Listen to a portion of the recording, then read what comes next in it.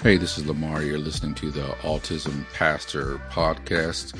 On this episode, I'm going to take you into a conversation that I had back in March of this year with my good friend Lisa Jamieson of Walk Right In Ministries. Lisa and I have been friends for a couple of years. We met at a disability ministry conference in Cleveland and have kept in touch. And usually see each other at least once or twice a year as we speak at the same conferences. And so earlier this year in March, Lisa invited me on to her show to discuss my new book, Disability and the Church. And we had such a great conversation that I want to take you into some of that discussion that Lisa and I had earlier this year. Again, this is a conversation that initially aired with Lisa Jamieson on her Facebook page live. Called Walk Right In Ministries. So enjoy the conversation about my new book, Disability in the Church, with my good friend Lisa Jamieson. You know, I was reading from your book the other day, something that really stood out to me. Even as you face cancer, you've faced other obstacles in your life. My family, me personally and my family, we have face disability and other challenges. And it strikes me that life brings interruptions. It's just the nature of life. And yet God often most multiplies his purposes through the things that we feel are interruptions, whether it's cancer or disability or whatever. And in your book, you reference scripture where the Apostle Paul is speaking to the Galatians. And this is from the Message. I'm going to read this passage and a quote from you in your book. Okay. Galatians 4:12 and 13 says, "You were well aware that the reason I ended up preaching to you was that I was physically broken and so prevented from continuing my journey. I was forced to stop with you. That's how I came to preach to you." And it makes me think how often, like Paul's journeys were interrupted with imprisonments all the time. In this case, some kind of illness. And we wouldn't have half of the New Testament if he had not been forced into prison where he had to write down all these things in letters. And in this case, he's acknowledging that it is by the nature of the interruption itself that he is being put where he is. And here's the quote, what you say. Paul didn't make the choice to settle in Galatia. His transparency about his disability sheds light on some important lessons for the church. When you're living with disability, your body makes choices for you that you may not be able to control.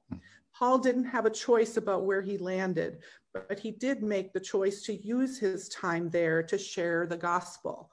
Paul says he came to preach to them by way of his disability. It was his disability that gave him both the perspective and the passion.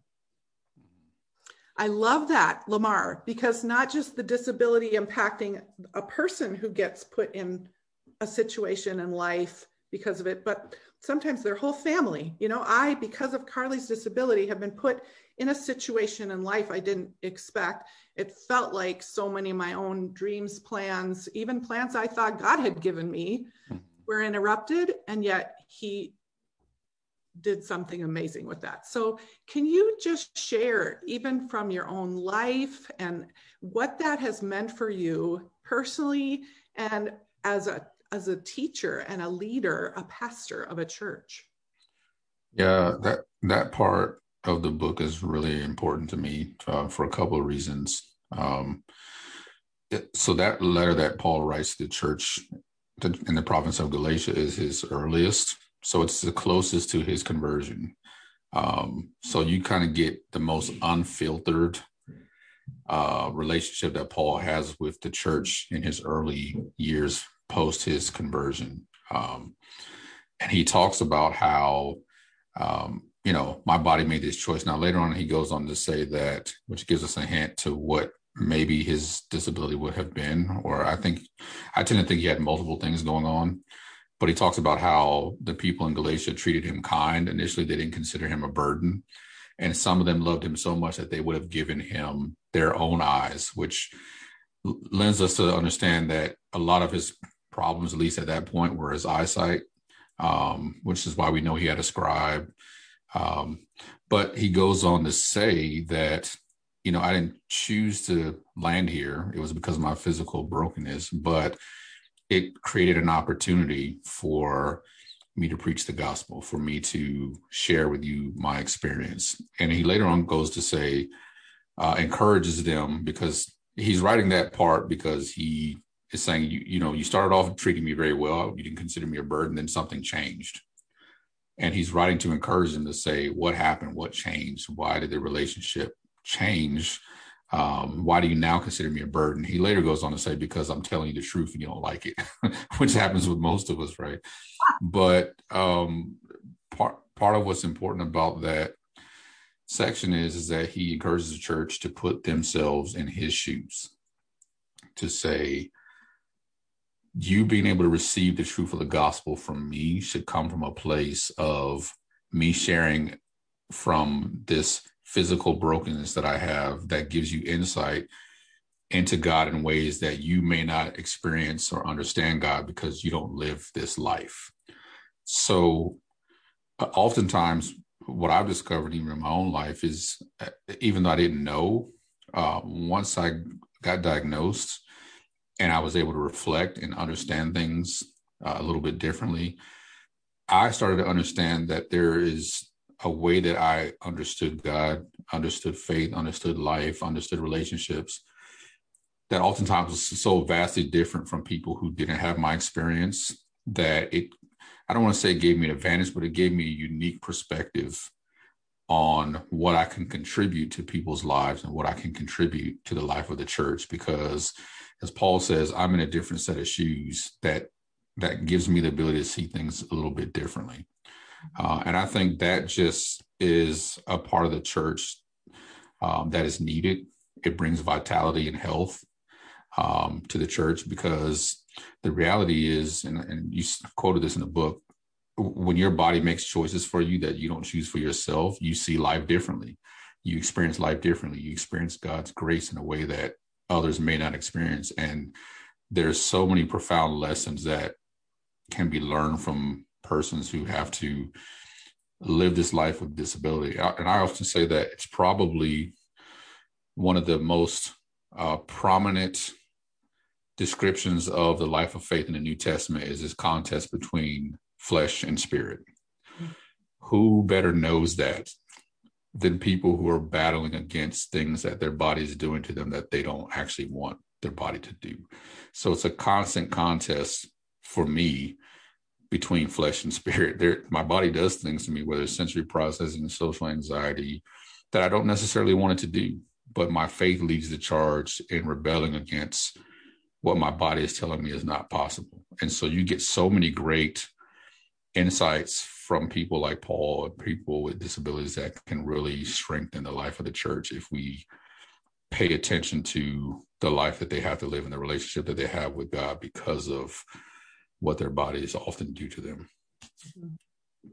Well, and I appreciate you could certainly lament a lot of that, and I'm sure you do take that to the Lord on a regular basis, that tension, that competition that is inside your spirit, flesh and the spirit. But ultimately you have such hope and you have such a vision for the fact that God has purpose in that, great purpose in that. And you may not even always know specifically what that purpose is, right, but you know there is a purpose. And I think that's what carries those who are bearing the burden, if you will, of disability in some way, whether it's as a parent or directly, or siblings.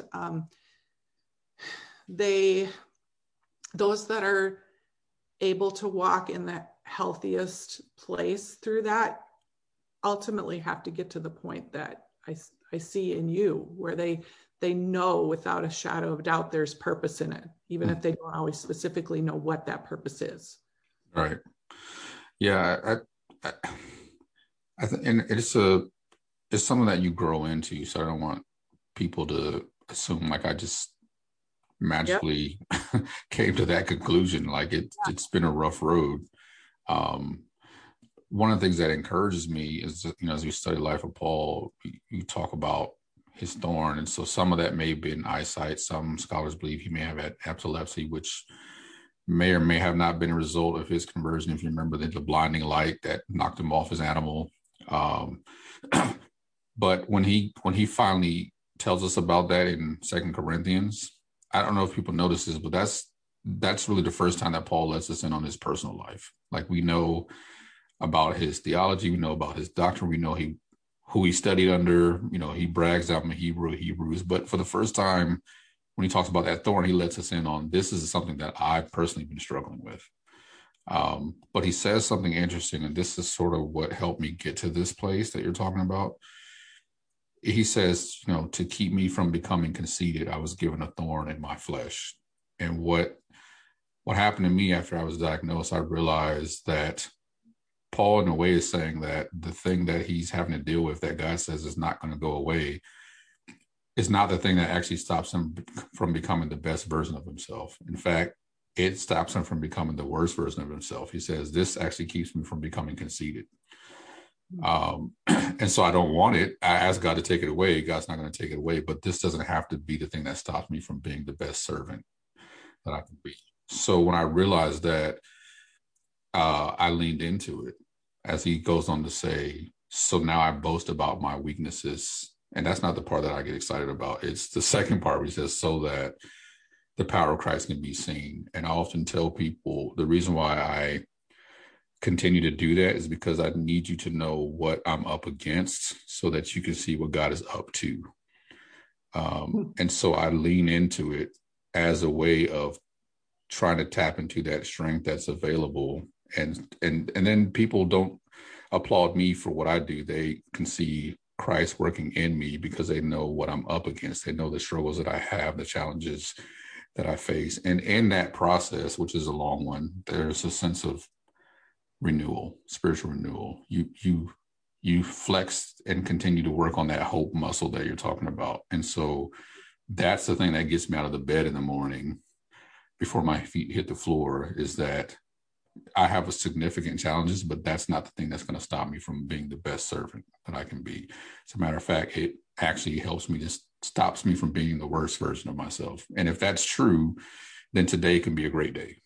And I can serve God with everything that I have today. I see a translation for that same kind of vision when we're raising our typical siblings. I use the term typical in a very loose way, but I have two daughters who are older than Carly. You have three boys. I have three girls. My girls are all in their 20s now. And in fact, one of them's 28 later this week. And we talk about the challenges that these siblings grow up in because they're in a family experiencing disabilities, special needs of some kind. And yet, in a similar way to how your disability has shaped your perspective and your sense of purpose and your faith, it has been an opportunity for those girls to grow up with incredible perspective that a lot of people don't have, too. Yeah. And maybe not always better, but different and yeah. Valuable. Absolutely. Valuable. Yeah. So I just say that to parents who have kids, that they're concerned about, the impact of very intense circumstances on the other children. And, we could spend all day talking about siblings, but just a quick mention there of the fact that we are raising up future leaders who have a perspective the world needs to hear. Mm-hmm. Absolutely. And I think that's another of these wonderful things God brings out of the interruptions, the unexpected, even the disappointments. Before we go too much further, can you just take a minute to help us understand how you think the Bible defines things like diversity and inclusion and disability? Mm-hmm. Yeah, that's it's a tricky one, because a lot of the words that we use, that we superimpose on the Bible, we already come to it with a loaded meaning. Mm-hmm. So when we say diversity, inclusion, those types of things, and then we go to the Bible, we tend to look for it with our understanding of it. So I take some time in the book to sort of break down the passage in Ephesians where it talks about Christ dying so that he can tear down the wall of hostility between two people groups, which essentially were non-Jews and Jews. But Paul says some things in there like, diversity, but individuality, sacrifice, reconciliation, those types of things. And I think there's 5 things that I spent some time on using to help us to understand my best understanding of what it means to be diverse biblically. The one I would highlight probably would be is nowhere do you see this need for God to remove our unique ethnic, racial, cultural distinctions, that actually diversity is the result of allowing all of those things to stay intact and still create a new people group, which Paul later says that Jesus calls the church, right? So if that's true, then I think that we have to understand that God's design for diversity was never uniformity, it was unity. So God delights in all of the differences that he created. I mean, this is his creation, right? Like, you think about how creative God is. We're talking about the same God who created the sun, the moon. Think about this. The sun stays in the same place that God put it, and it's never moved to the left or the right, right? Everything that God created operates the way. And so you have this enormously creative, ingenious God who creates all of us with these differences for a reason. And his intention is to put all those differences together into one family so that it reflects all of who he is. And which is why we're all image bearers. So every facet of every part of you and every facet of every part of me reflects the image of God. And that is needed to stay intact in order for the world to get the full image of God. So diversity has never been about uniformity. It's been about unity. I need God to say, all of you who are distinct and created the way that I designed you to reflect all of this distinctness and differences in one body, which now gives the world a great, beautiful mosaic picture of who I am. So I think, we have to really kind of go back to understanding the essence of that, because then it allows people to not feel the need to necessarily assimilate themselves out of being who God created them to be. God needs you to be you in order for his image to be reflected to the world, so that he knows that I created everyone the way that I created them for a reason. And so there's so much more that I say in the book about that, but I think that's probably the best description that I can give as you study through. And there's so many passages on it. We could probably take 3 weeks to talk about diversity. It's rich. Well, I think one of the things that struck me as I was reading about all of these issues of equality and unity and what it means to have 2 or more different groups of people be able to live together in a harmony, in a harmonious sort of way. It strikes me that a prerequisite for that, a requirement for that kind of harmony to happen, is an awareness of self without it being a selfishness. Yeah. That we are able to have an appreciation of others and a compassion for others and their differences. And I'm struck, even convicted myself, of how disability itself, one of the great challenges it puts on me as a mom, as a person, as a friend, as a part of a community, is that I'm very often fatigued and very aware of my own needs and then wanting inadvertently even sometimes to defend my own needs. And so I get so aware of my own needs that I'm unable to see clearly what others need. Yeah. And it struck me in the book, you talk about when you were diagnosed with autism, you asked yourself a hard question. What do people experience when they experience me? Yeah. And I just thought, wow, asking that question led you to some really helpful answers about how to function in community and how to function in your best self. And I thought, I think in one way or another, the disability community, including the family members like myself, are asking ourselves, or could ask ourselves, how might we ask a question like that of ourselves in order to be most helpful to others? And you take it a little different direction in the book, which is really helpful, saying to the church needs to say, what do people experience when they experience us, the church? Right. Yeah. Yeah. But Because it's questions yeah. are so helpful. Yeah. And so I had to ask that question. Part of my diagnostic journey was when I was doing my doctorate. I had to ask, there's a class that they made all the pastors take. But it was actually in the psychology department, but we had to take, it was a requirement. And in that class, we had to do, no exaggeration, probably somewhere between 10 to 15 different personality assessments. One of which was we had to ask 7 people who were close to us or work with us to evaluate us. And a lot of the trajectory towards my diagnosis officially was a gentleman that I worked with previously who was on staff, wrote an assessment of me for that project I had in school, and it read almost like diagnostic criteria. He said Lamar has a hard time picking up on social cues. Lamar gets laser focused on one task at a time. And it literally, and I don't know if he was noticing things or that was just his honest. I mean, it was obviously honest, but so that led me to ask that question because I had been hearing, first of all, I didn't know what a social cue was. So I had to Google it.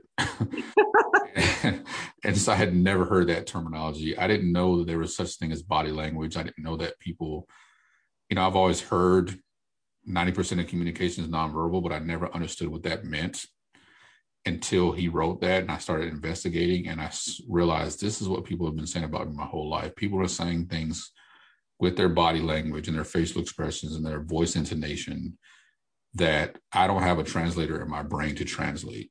And so what that made me start to ask was, well, what are people experiencing when they experience me? Because it's not what I thought it was. And it explained why I had such hard time in relationships, why friendships ended that I never knew ended, why a lot of things happened. So I asked myself that question, honestly, for the first time, because I realized when I have an interaction with someone, I'm often almost oblivious as to how it actually went. And so I could be thinking that we had a great conversation, but maybe my facial expression or my body language didn't communicate that to the person. And so what I did is said, I think the church needs to ask itself that same question, because we tend to think that people's experiences with this is all good, and it's not. One of my favorite stories is when Jesus sits around with his disciples and says, who do people say that I am? Right.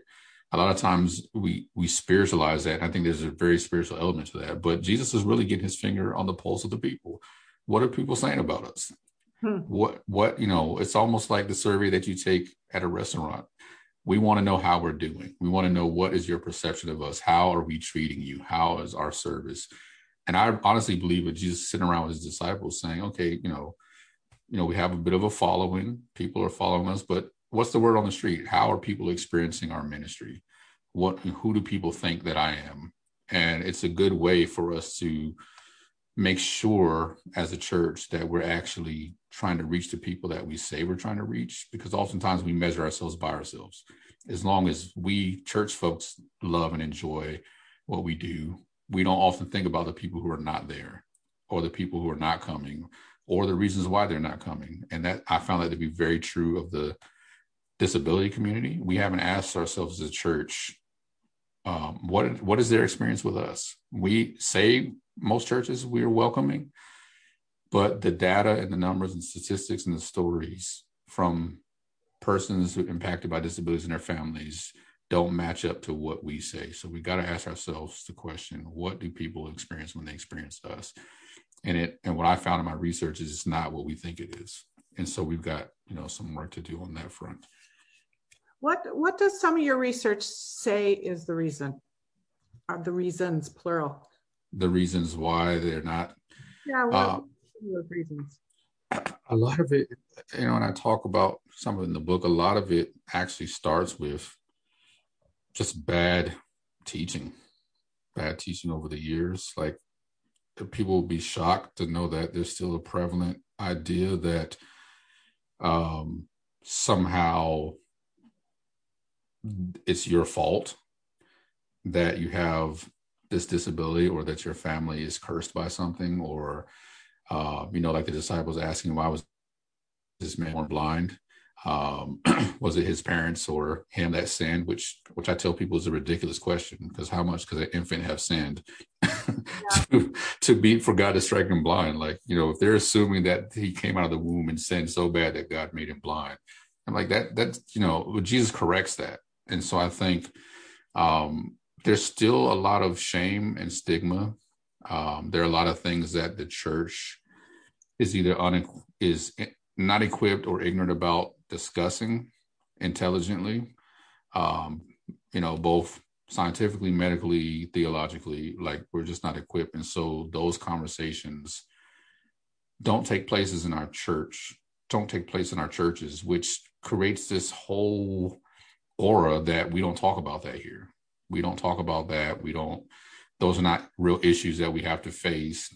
And believe it or not, whatever you're not talking about in your church, well, let me reverse that. The things that you're talking about in your church will attract the people that you say you're trying to reach. So if you think about the fact that we don't hear sermons about disability and about God, about faith, about those types of things, it's no wonder we don't attract that community, because we don't talk about. Now we'll talk about finances, we'll talk about how to have a happy marriage, we'll talk about how to raise your children, all great things. But you notice that when the things that we're silent about tend to ostracize the groups of people who need to hear from the church on those matters. So I think that's one thing, is that we're just not very good at talking about it, or we don't talk about it at all. And so we don't have the answer to the problem that the disability community is asking, because we're not even talking about it. So why would they come to our churches? Because we're not actually addressing their real felt needs.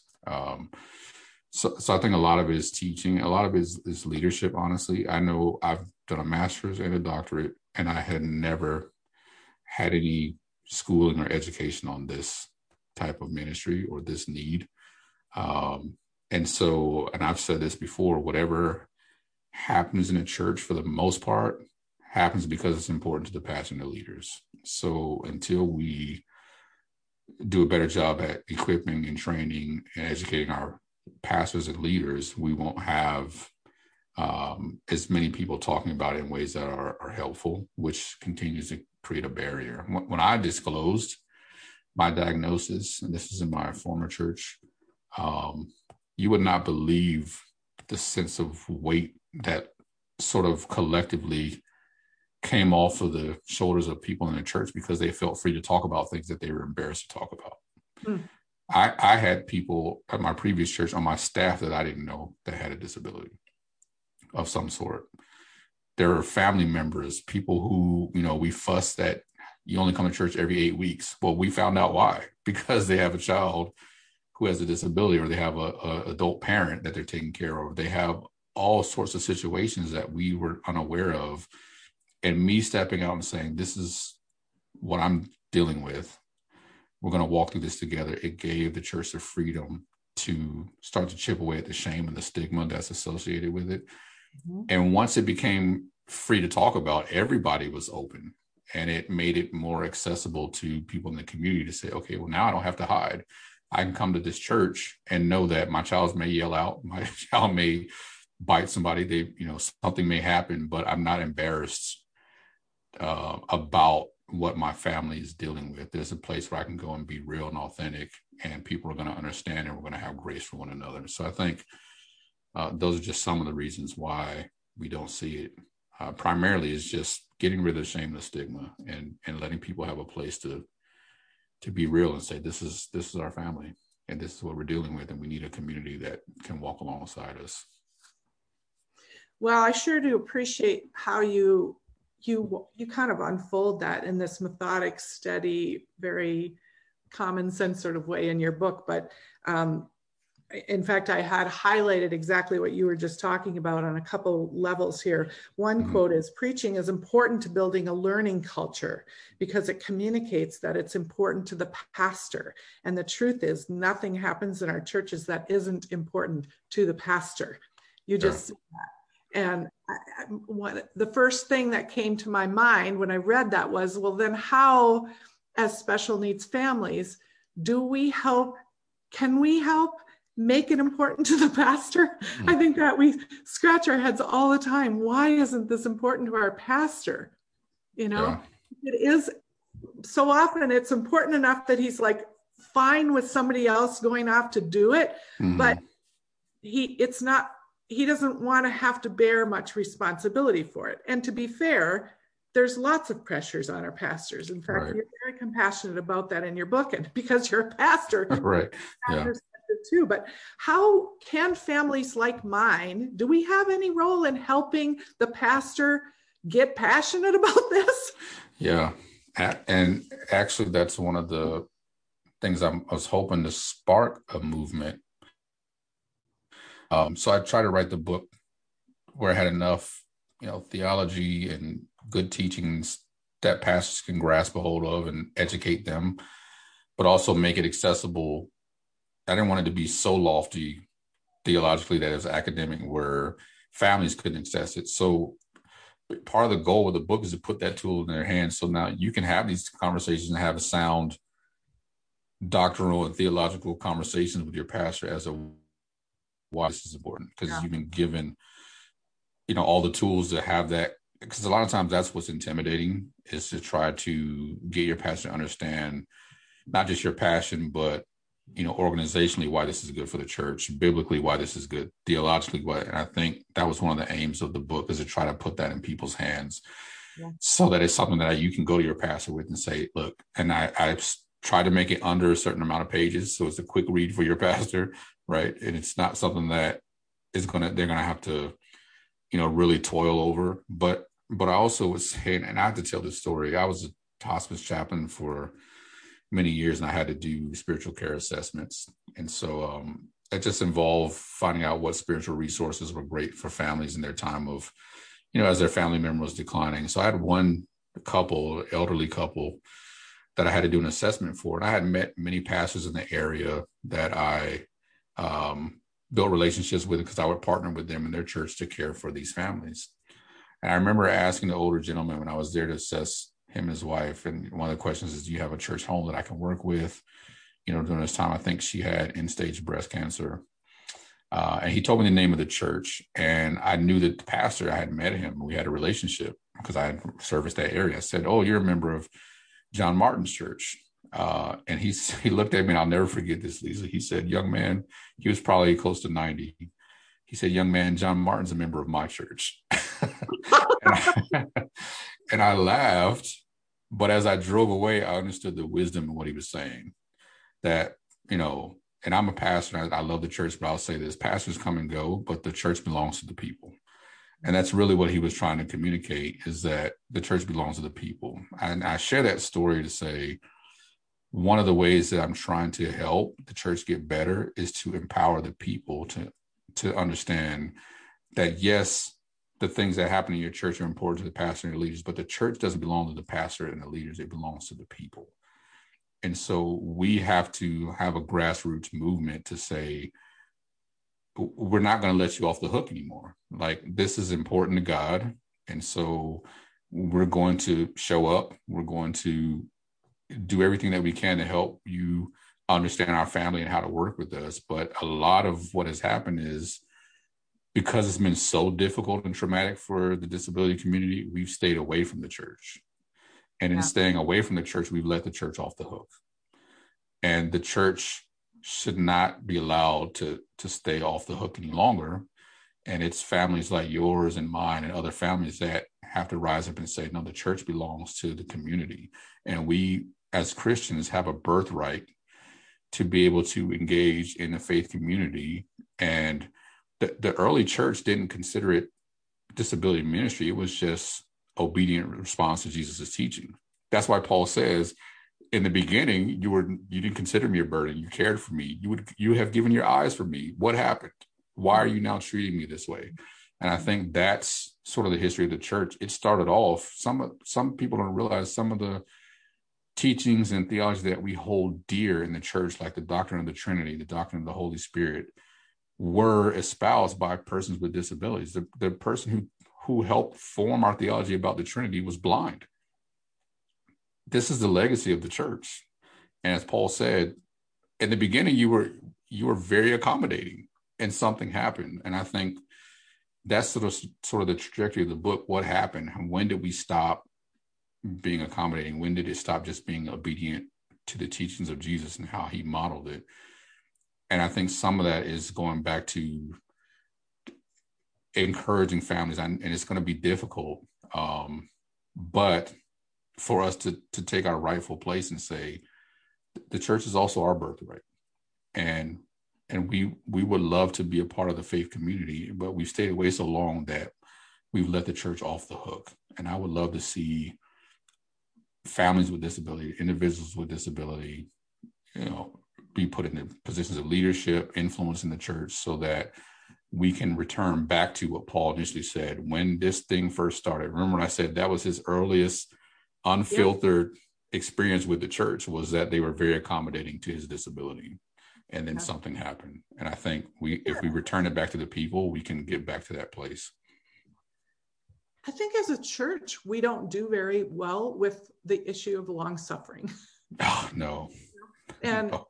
We don't pay close attention to some of those passages, even like the progression of Paul's situation and the lack of progression in his situation. We don't pay attention to biblically what happens in that or what should happen in that. And I know so many families talk about how they worry about being a broken record or wearing people out, and they quit asking for help because they're worried about that they've overstayed their welcome or something. And there's so much in what you were just talking about I want to be able to unpack, and we're already rounding closer to the end of the hour. But one of the issues is this idea that you bring up about putting down roots. I think our families need to put down roots in churches, develop relationships. That takes time. It takes grace and compassion. It takes everyone, the church and the family and the person with disabilities, to take an ownership role and to think in terms of covenant commitment. We are in a generation that discards their church so quickly. The pastor leaves and they don't like the new pastor, they leave. The music worship leader changed and they don't like the worship as much, so they change. They get offended by how they were treated in their disability circumstances, and they get wounded and they leave. And in your book, you say at one point, people will always remember how you feel, how you felt. So if the church hurts somebody, it's really hard for a family to get over that feeling wounded. Mm-hmm. But at the same time, you say this truth needs to be fiercely applied to the church's efforts to enable the disability community to put down roots. Roots are about relationships, long-term reciprocal relationships that hold people close to the church and hold the church accountable for providing real care. So in this, what you talk about throughout the whole book, but one chapter very prominently in terms of creating a learning culture where we're all learning from each other. The church is learning from the disability community. They're learning how to help everyone commit to long-term relationship. And yet you get hypersensitive, stressed out, disability impacted families who are quick to haul off when they've been wounded.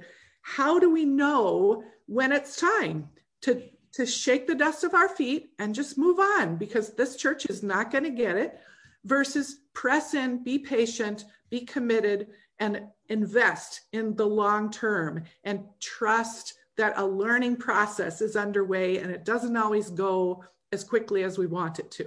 Yeah, That's a tough one. So I would first acknowledge that a lot of those families that are hurt, and I in the past have been one. Like I said, I've had success, but what people don't see is I've bounced around a lot of churches before I found somewhere that was accepting of me. And this is even before I knew my diagnosis. I just didn't fit the stereotypical minister or pastor role, which made it very hard for me to follow my calling. So I acknowledge the hurt. It's real. And it's sometimes very ugly. And I think, first acknowledging that, I do talk about in the book, there's some characteristics of churches that are ready to make that leap. So I talk about things like, circles. They value circles over rows, where a lot of times if you have a church that is a large part of their programming and their vision is group life, that tends to be a church that is more ready to take this on because they value relationships more than they do the Sunday morning programming, which the front door to the church for most churches is Sunday morning. I get that.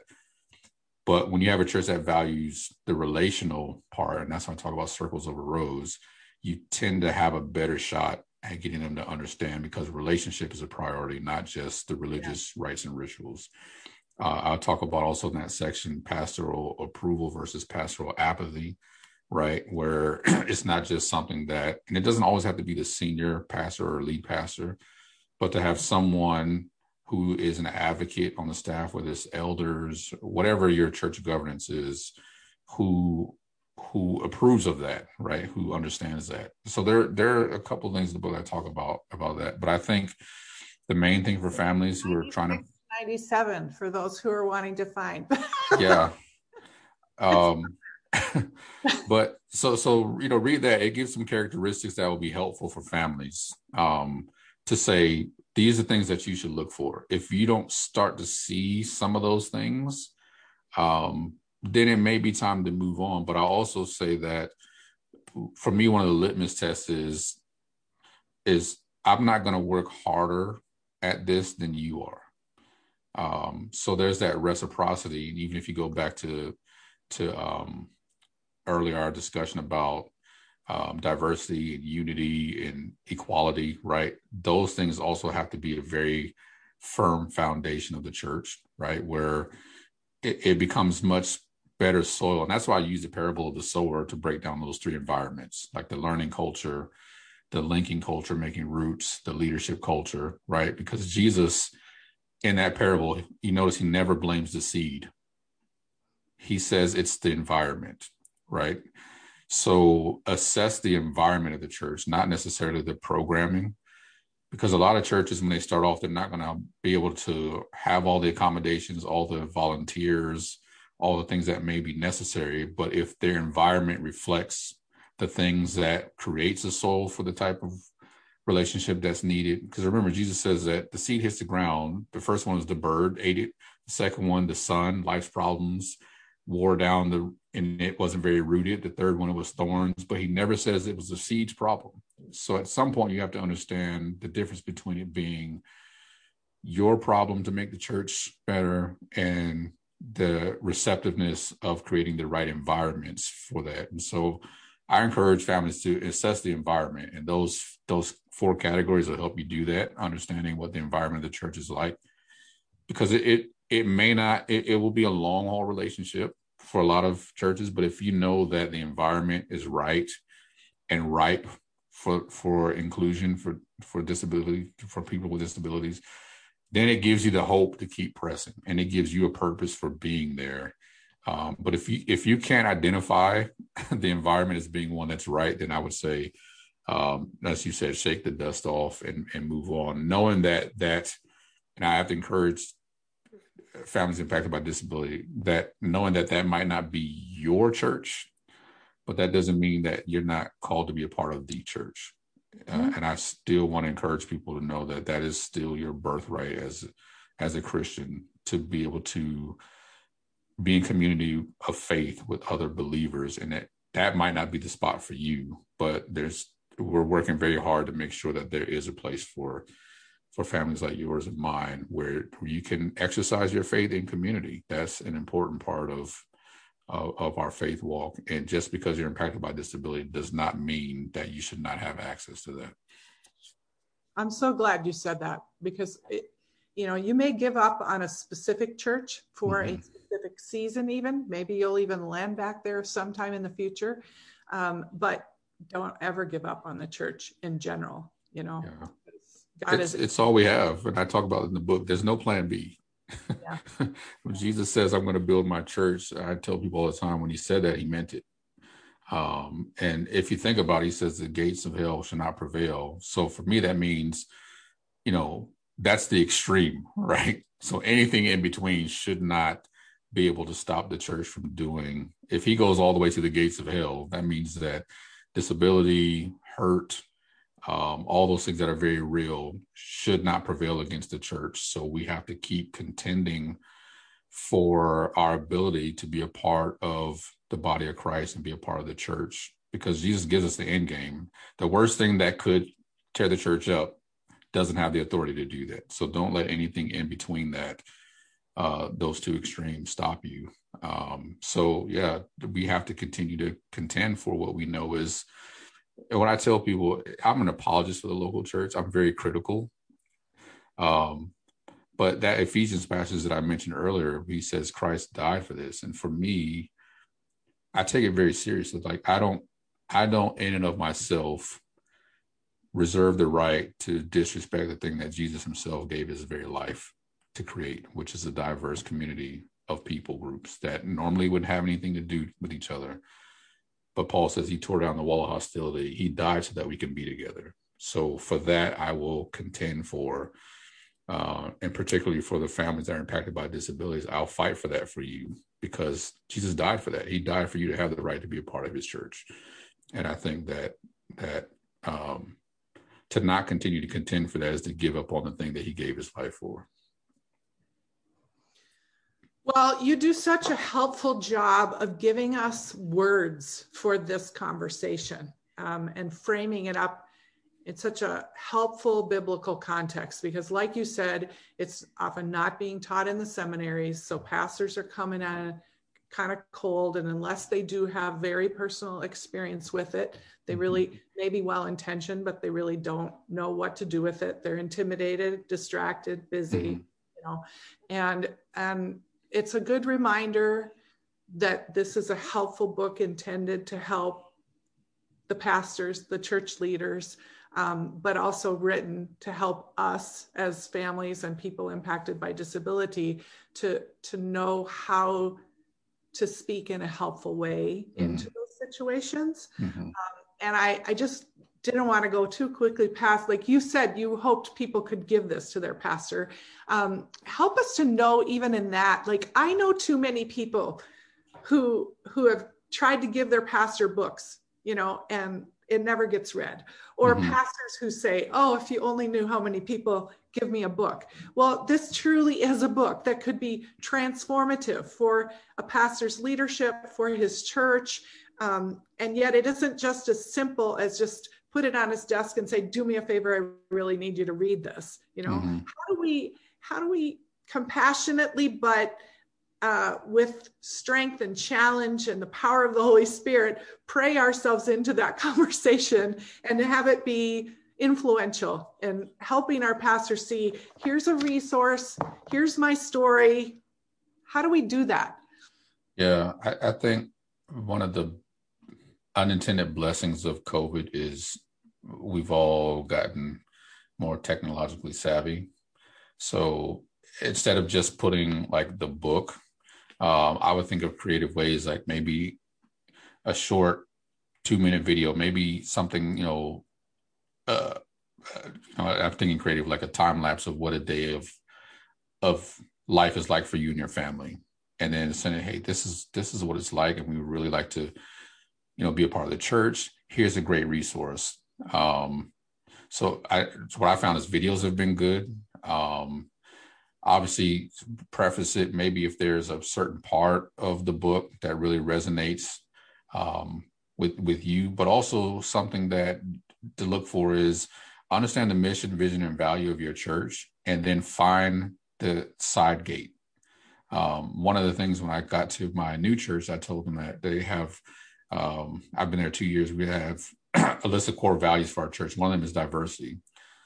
And one of the things I said is that what we're going to do is we're going to expand on that. This is before I even wrote the book. The book came out. We're going to expand on what that means, because this is a core value of our church. What does it mean to expand that beyond racial and ethnic diversity? What if we expanded our vision of being a diverse church to include people with disabilities? So sometimes if you marry what your hopes are for the church to what the church already has as their mission, vision, and values or programming, it sparks the pastor's interest because it becomes an expansion of what the church is already doing instead of an addition or something else that they have to do. This becomes a greater way that we can express our mission to the community. So be creative, and then also lean on others who have found the book helpful. There's lots of great people who endorse the book. You were one of them, right? Lean on those people that you know your pastor may respect. So there's lots of great resources, and IVP has been great about helping us get the word out. But, there are things like Pastors Resources that puts out what's called a Pastor's Box, I think quarterly, where pastors get books or resources.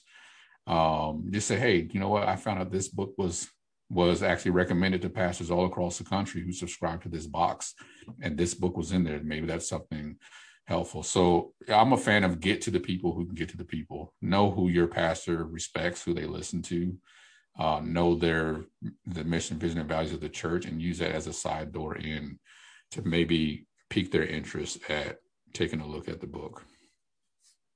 Well, it does just keep coming back to relationships, doesn't it? Mm-hmm. Yeah. Stories and learning from each other. And if you can't directly get that in the mind and the heart of the pastor, to find others that you're already maybe naturally connected to or have opportunity connected to. Ultimately, I think it's about helping others catch the vision. You talk about that over and over in the book, is in one way or another, just that we have to catch the vision for an enriched church, because Jesus saw the church community as a rich way to experience kingdom here on earth as it is in heaven. Yeah. And it truly is. That's why the subtitle is the vision. It's very lofty. It's very ideal. But I tell people, Jesus invites us to live with our head in the clouds when he says, pray your kingdom come on earth as it is in heaven, right? So I always ask myself the question, if this were heaven, how would this look? And so for me, it's very idealistic, but I tend to be the type of person who lives with my head in the clouds. I believe for the ideal, and I believe that God has a grand ideal for his church, and it's worth shooting for.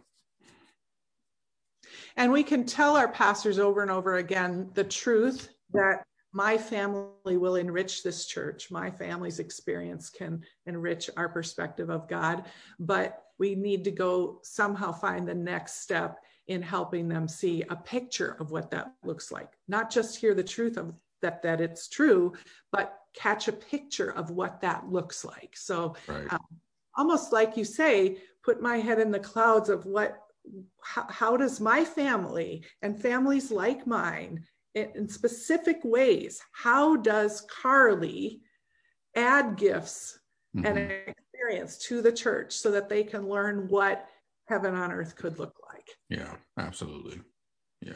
Well, I appreciate that we're having this opportunity today to hopefully help encourage other families and help them catch a vision for how they can share a vision and so forth. I wish we had more time, because one other thing I really wanted to talk about was, and I'll just mention it here because you can go read about it in the book, is the specific roles that people who have the disabilities can play in leading the church and should play in leading the church. And as a parent, I have a very low functioning adult child who has, it's very hard for me to imagine specific ways that she can be a leader in her church. But I do believe that as a parent, as any parent raising any child, whether they have disabilities or not. One of our roles is to help them grow up with a vision for the role that they can play in shaping the church and enriching the church. So I guess that's another thing we could talk about another day. Yeah, absolutely. Yeah. I think a lot of that, if I just say quickly, a lot of that too is, I think the church needs to reframe its concept of leadership. It's hard to imagine certain persons, and I think, there are some very tangible and real things that you brought up, but a lot of it actually has to do with the way that we have structured and given the impression that leadership has to look, which is why we assume that there are persons who are not qualified for that role. But there's lots of ways that people can lead, whether they're verbal, nonverbal. It's just, like you said, it's relationship. It's taking the time to get to know them, understand how God works through them, and what God might be saying through how their lived experience can teach us and lead us in the direction that we need to go as a church. So a lot of it has to do with, we need to stop holding up these artificial standards of leadership that are not helping the church grow and become more diverse, and including people with disabilities. And that really does mean we have to slow down sometimes. We absolutely. Those building relationships. Well, this has been delightful, Lamar. I thank you so much. Hey, thank you again for listening to the Autism Pastor Podcast. Do me a huge favor, if you're enjoying the content on this podcast, wherever you listen to your podcast, make sure that you go in and hit the subscribe button. And then also, wherever you listen to your podcast, make sure that you're leaving a positive review. That way it allows for more people to be exposed to the amazing content that we offer here on the Autism Pastor Podcast. If you're looking for Disability and the Church, a vision for diversity and inclusion, that book is now available everywhere that books are sold. You can find it on Amazon, Barnes & Noble, Target, Walmart, your favorite local bookstore, and you can also find it at InterVarsity Press, my publisher. Listen, I don't take it for granted that you chose to spend this time with us, so thank you again for listening to the Autism Pastor Podcast. Peace.